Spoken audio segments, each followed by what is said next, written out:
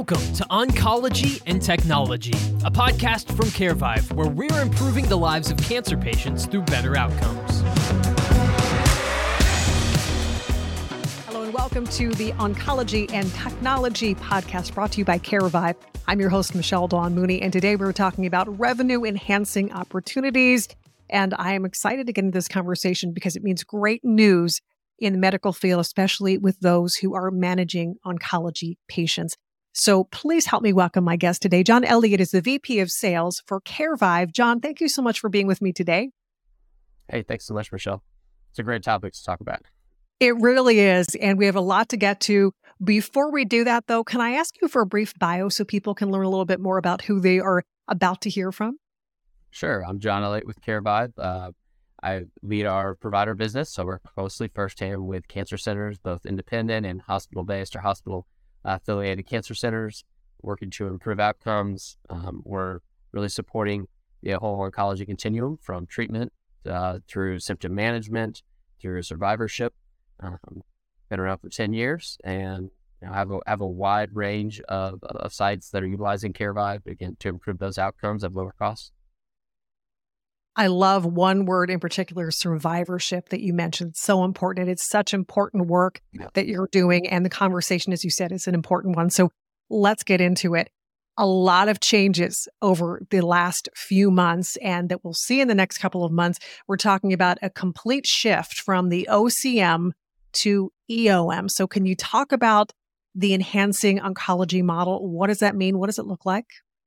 Sure. So, since June, when they first announced it and kind of the end of OCM, the oncology care model, into this enhancing oncology model that'll start July 1, we've been in this transition phase, right? So a lot of sites that previously participated in the value-based plan, CMS's value-based plan for oncology, some of those have a great foundation. They're looking to leverage and they're looking forward to this two-sided risk model. They, again, have a great foundation they can leverage. Others may have participated. They're not interested in this two-sided risk. They may not have had as good outcomes, and their baselines may be not where they would like them to be, and financially it doesn't make sense for them. We have others that don't have any of that experience, and they're just coming in net new to this EOM model.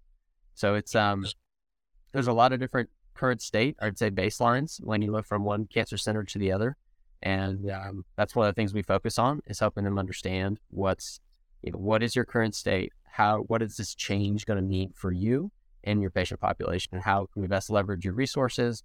How can we look at any specific tumor types?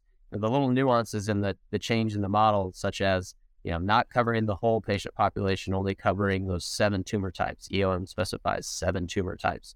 It leads to so many other questions, or even opportunities. We talk about revenue enhancing opportunities. It's going to lead to opportunities to participate and still do chronic care management.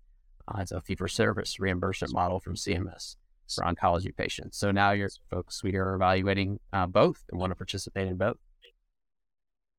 So a lot of questions that you mentioned, because we're talking about a lot of newness here, all new things and what to expect. So what's next? Because you talked about the application process. And so by now, those who have been approved will have learned that they have been approved. So what's next in the steps of what needs to happen?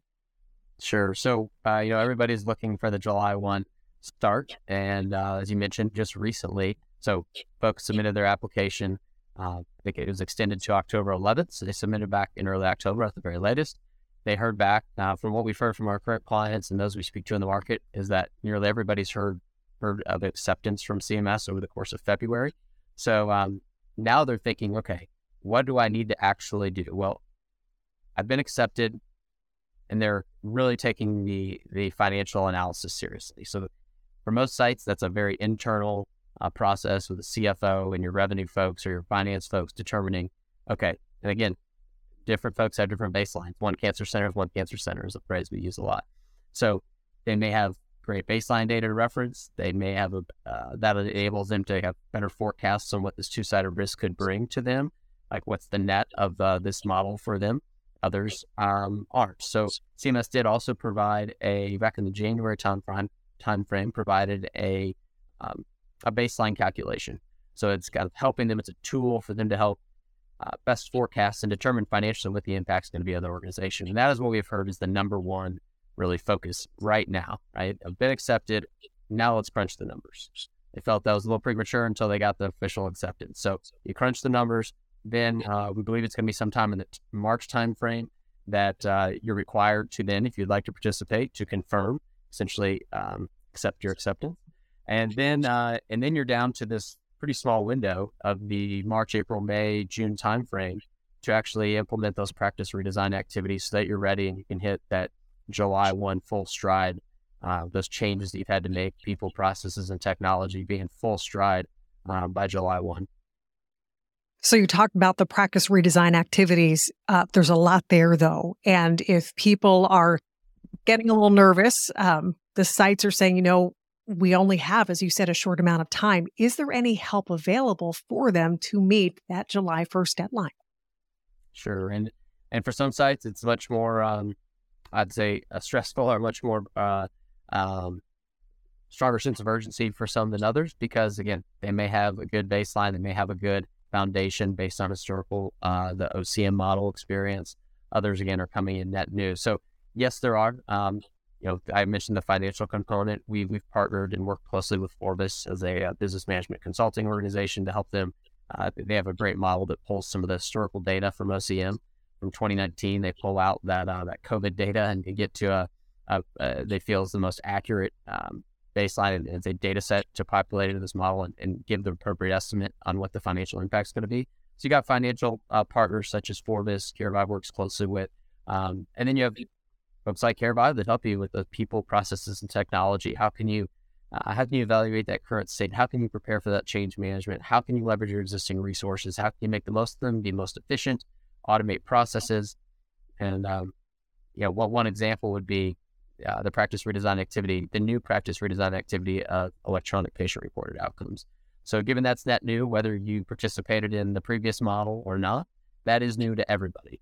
And you have partners like CareVive and others in the ePro space that are out there to help you understand, what does this mean, right? This is a new technology brought into a reimbursement model with great intent. And the research has all shown the impact on outcomes, reduction of hospitalizations and ED visits, the reduction of overall or improvement of quality of life. The research has shown the value or impact of ePros for a long time, and that's why it's in the model. But for many folks, it's new. It's taking a manual process of a triage line where folks report symptoms via phone, right? And putting this into an automated systemic process that's integrated in their workflow ideally. And that's where they come to partners again, like CareVive and other technology partners. CareVive is really focused on the people, process, and technology. It's all one. If you just were to go with the technology and a flip of the switch of ePros, we don't believe, and a lot of the research has already shown for pilots that have been done out there, simply implementing ePros does not mean adoption of ePros, right? It doesn't equate to the outcomes that were really intended and the whole logic behind including ePros in the model. As you said, not everybody chose to jump on board for EOM, but for those who did and applied and who are now approved, why is this so important for them? Why is this so important for those who are managing oncology patients? Yeah, it's well, I'd say it's not only oncology. If we look across healthcare broadly, you have a lot of constrained resources, right? And efficiency is key. And being able to have, understanding the patients that are experiencing the most severe symptoms, so capturing those symptoms at the right time, having a line of communication. I continue to focus here on the ePros component. There's many other aspects of this, access to care. There's many other aspects that cover across the practice redesign activities that are all driving to health equity, access to care, the electronic medical record, 24/7 access.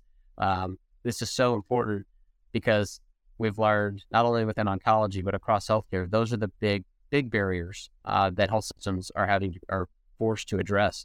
And we know when they are, the outcomes improve and the costs go down. So I think it's unanimous that everybody wants to improve the outcomes and reduce costs. And EOM is just, it's the methodology that CMS has moved forward with.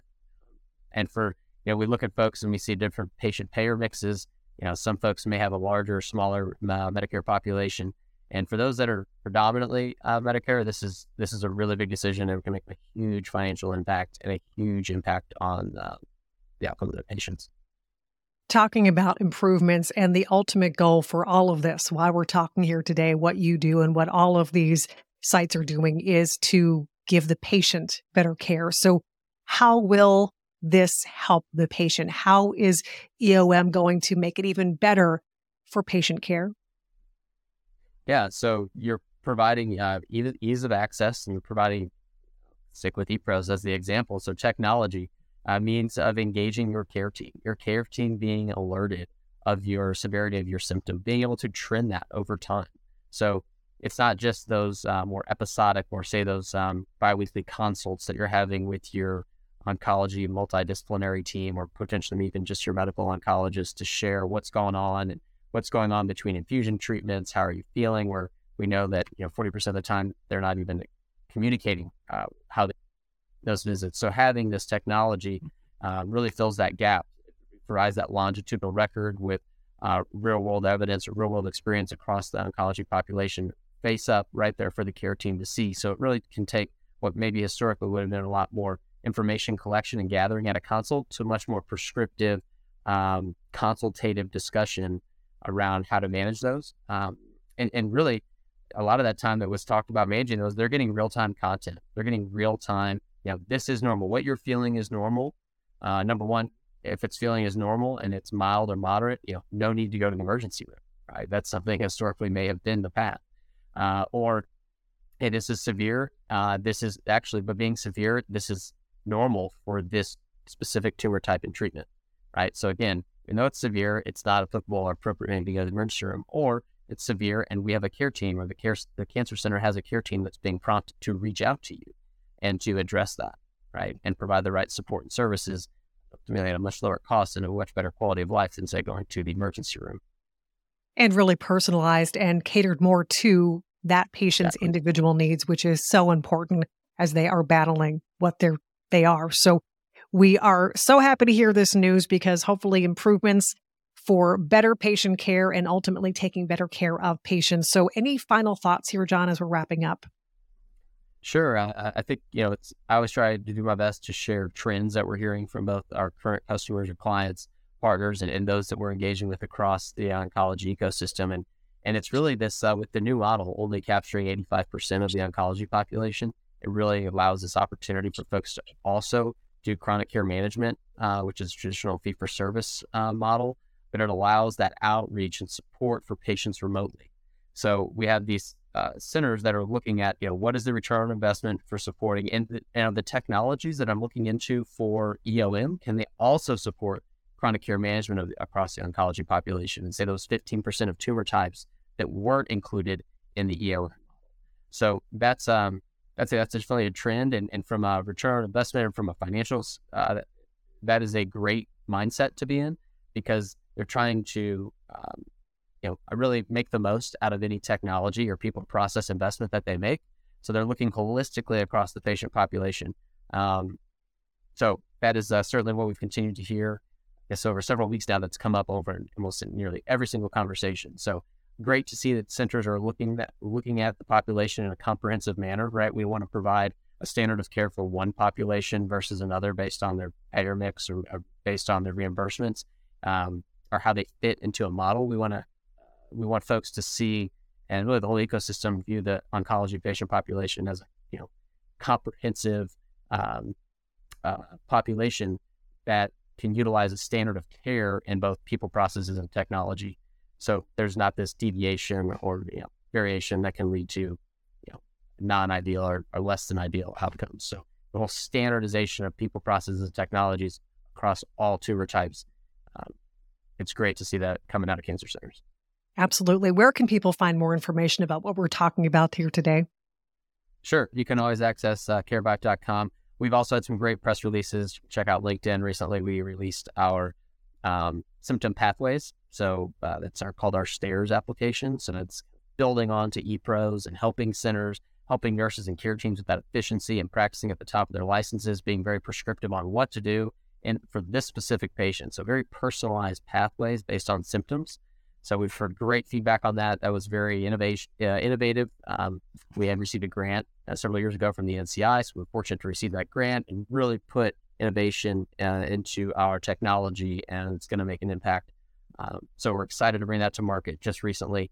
We're going to have our native app release. So again, making it this whole idea, belief, and I believe it's very real, this consumerism in healthcare, the expectation, right? So making it easy to access and engage your care team, using mobile apps to be able to report symptoms. So we're releasing our native app. So that's kind of new. Great. Again, you can access those press releases. You can access how to engage us, John Elliott at CareVive, at carevive.com, or check out LinkedIn. We always try to be pretty active on social. A lot of newness happening and a lot of information there at carevive.com, as you said. John Elliott is the VP of Sales for CareVive. And John, I appreciate your time. As you said, an important conversation to have. And it's exciting to see that we're trending in the right direction to get even better patient care. So thank you for being with me today. Absolutely. Thanks so much, Michelle. Anytime. And I want to thank everybody for listening and tuning into Oncology and Technology, a podcast brought to you by CareVive. We are talking about revenue-enhancing opportunities and the switch from OCM to EOM, and some great news to see where we're headed in the future to have even better patient care. As you said, as John said, that you can reach out to him personally. You can also go to carevive.com for more information there. Thanks again for joining us. I'm your host, Michelle Dawn Mooney. We hope to see you soon. Thank you.